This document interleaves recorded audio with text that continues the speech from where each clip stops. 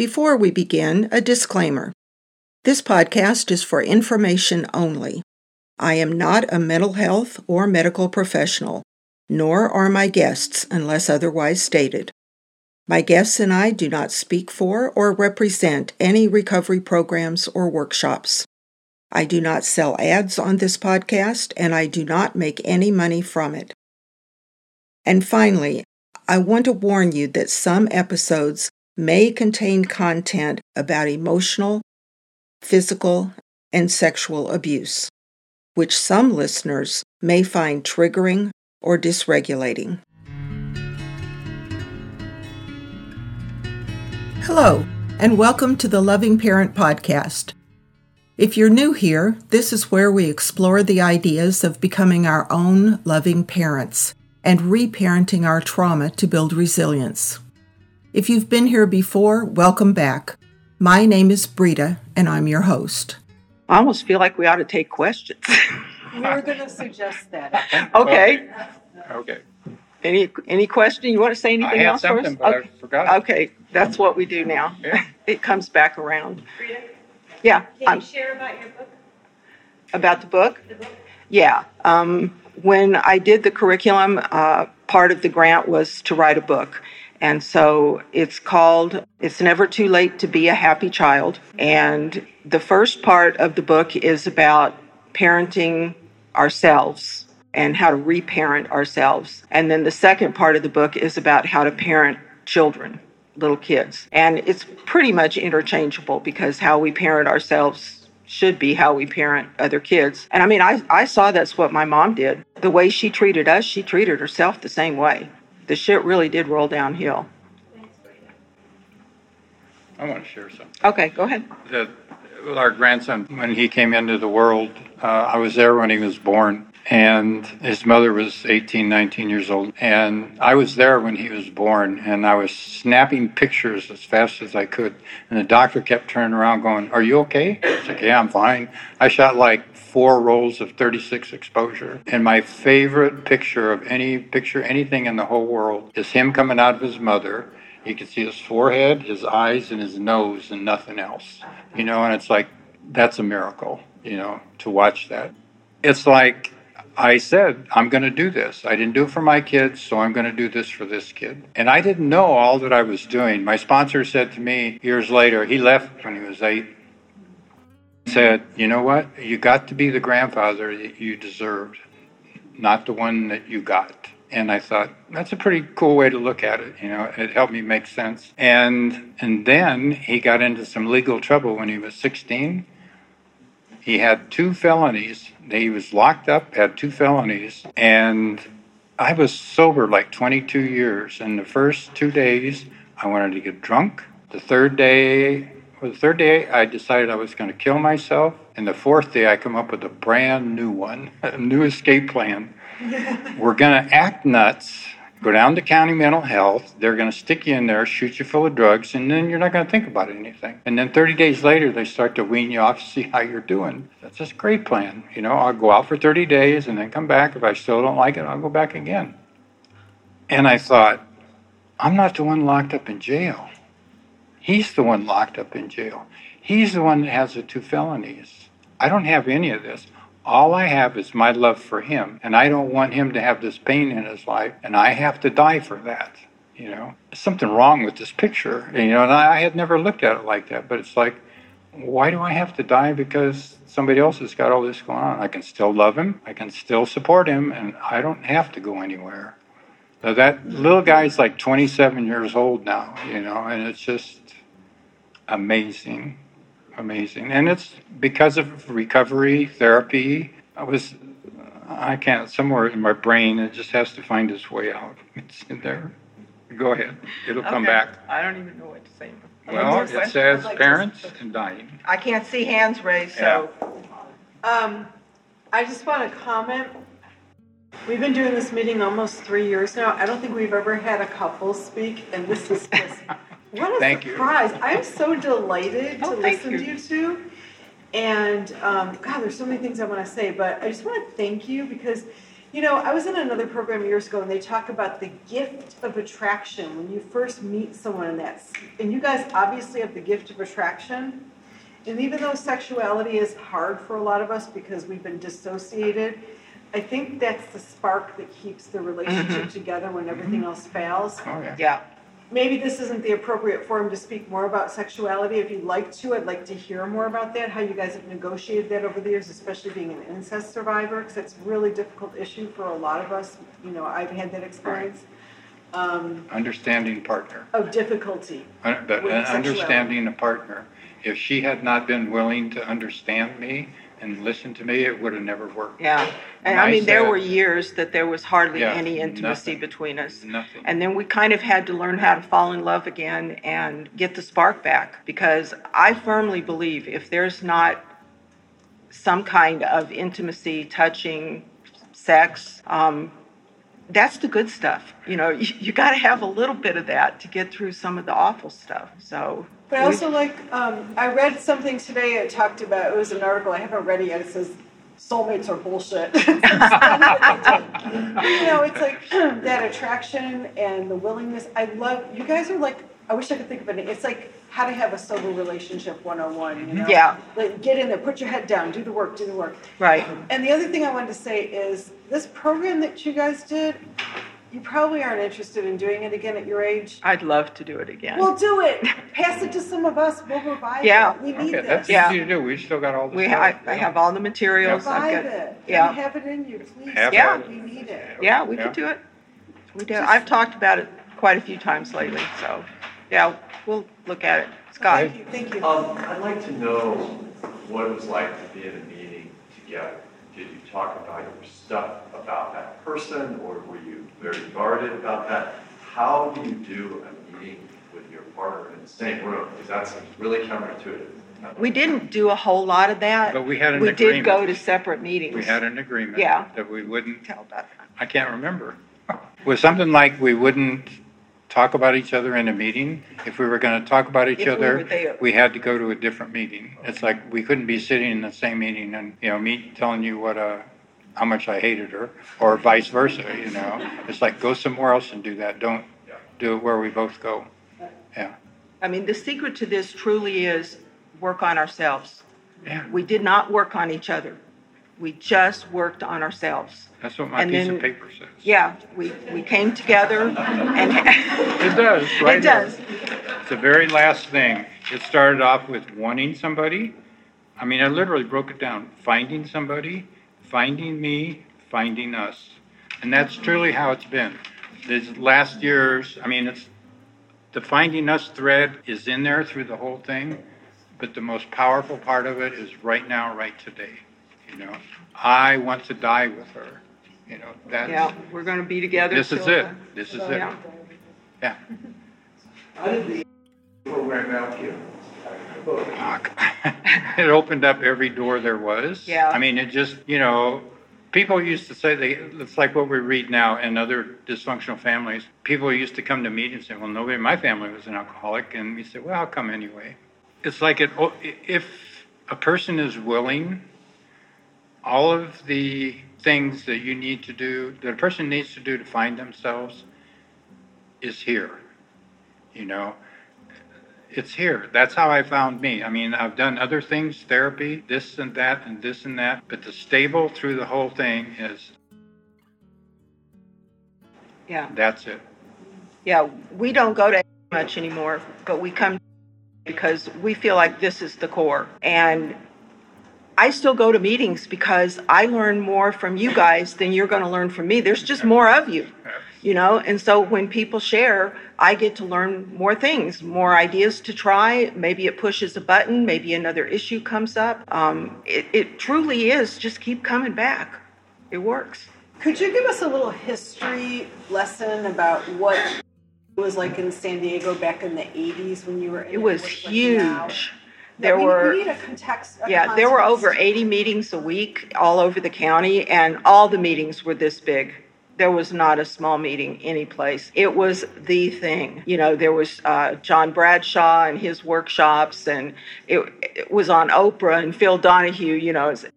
was just every place, and it was kind of the in thing. Then there got to be some problems with money, property, and prestige, which happens, the traditions tell us. Everybody just went away. And Literally split in two.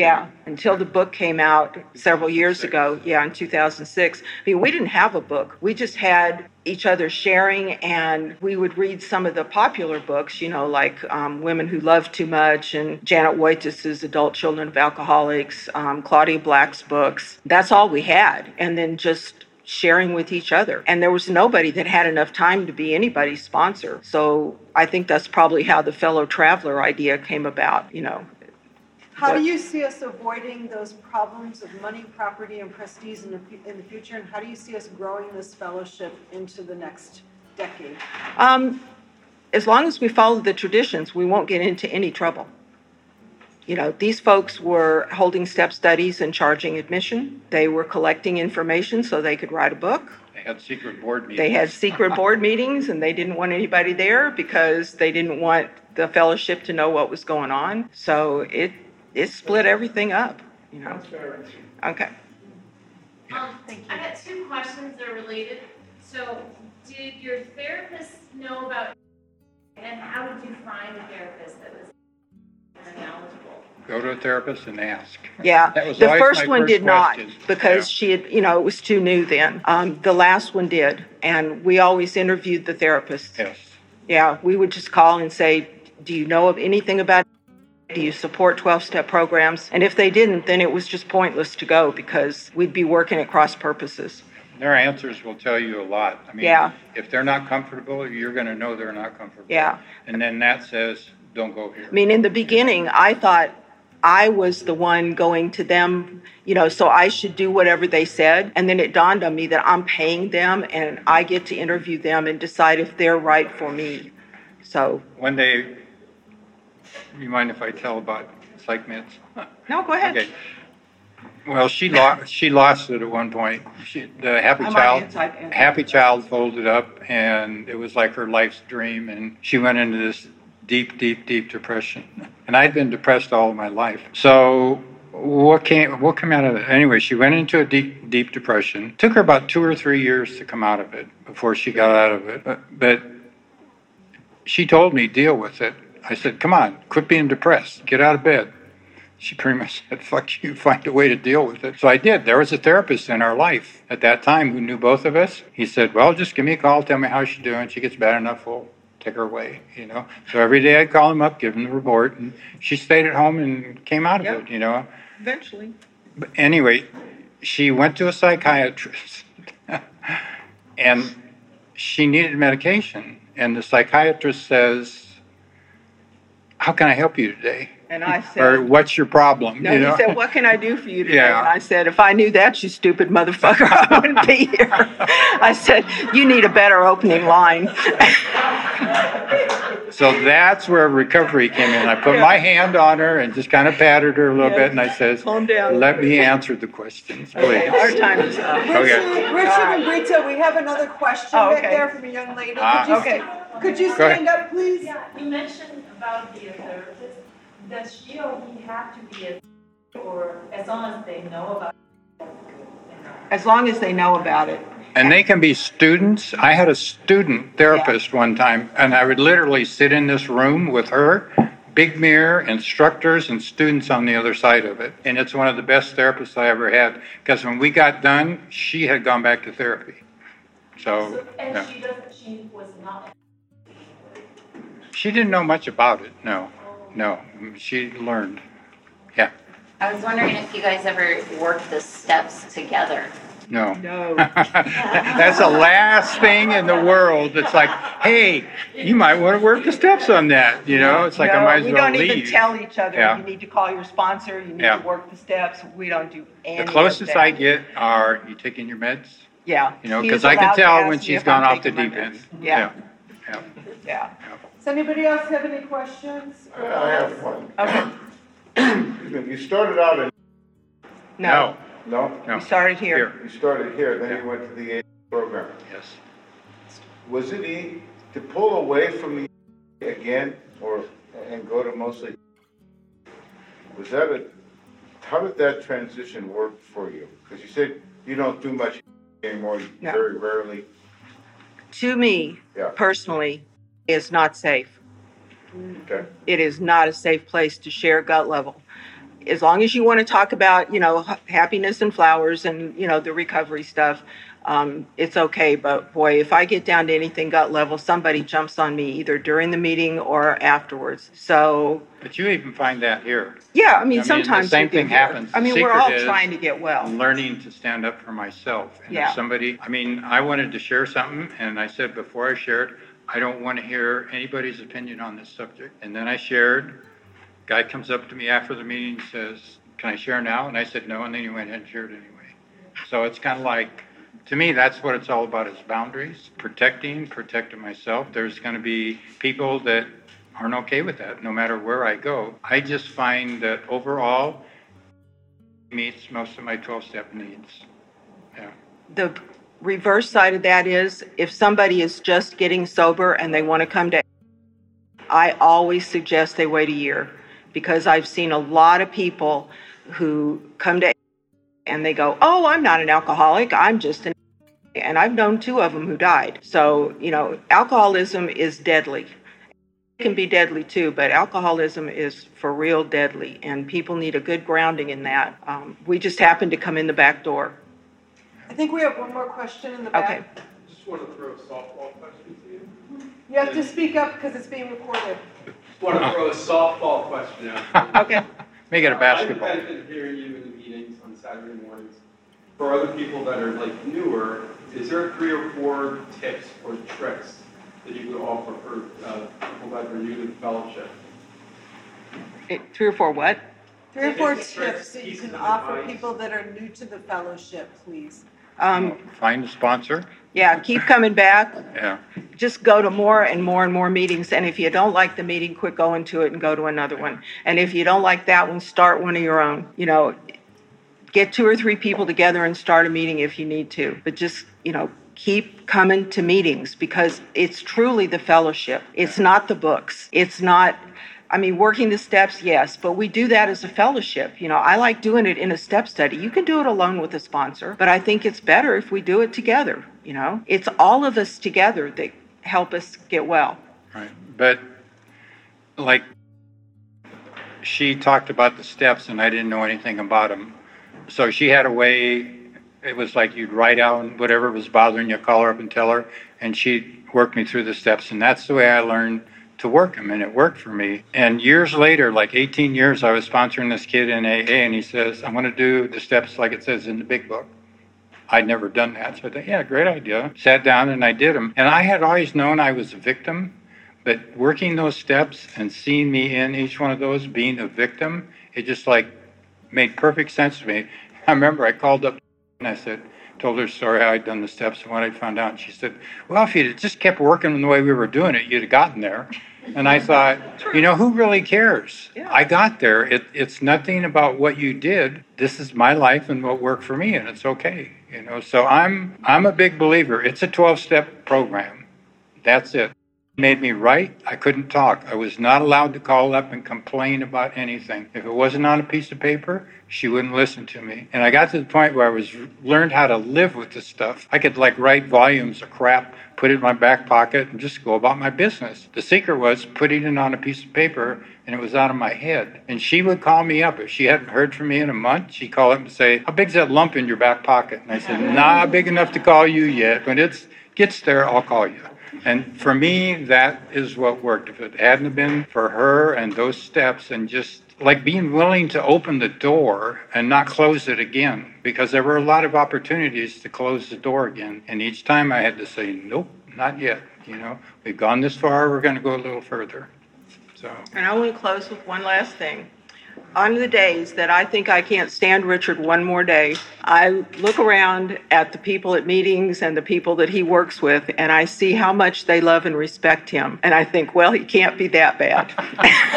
And it keeps me there one more day.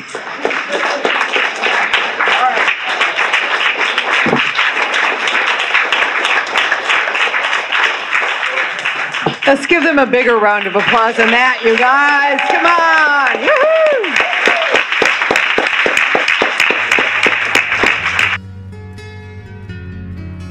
Thanks for joining me for this episode. It was produced by me, Brita Firm, and edited by Vaughn David. Our music is by Emmanuel Wild. If you like what you heard, please leave a positive review and tell a friend. Also, tap subscribe and notifications so you won't miss a single episode. Remember, as you walk your reparenting path, you can take your time. You deserve all the love you want, and my love goes with you.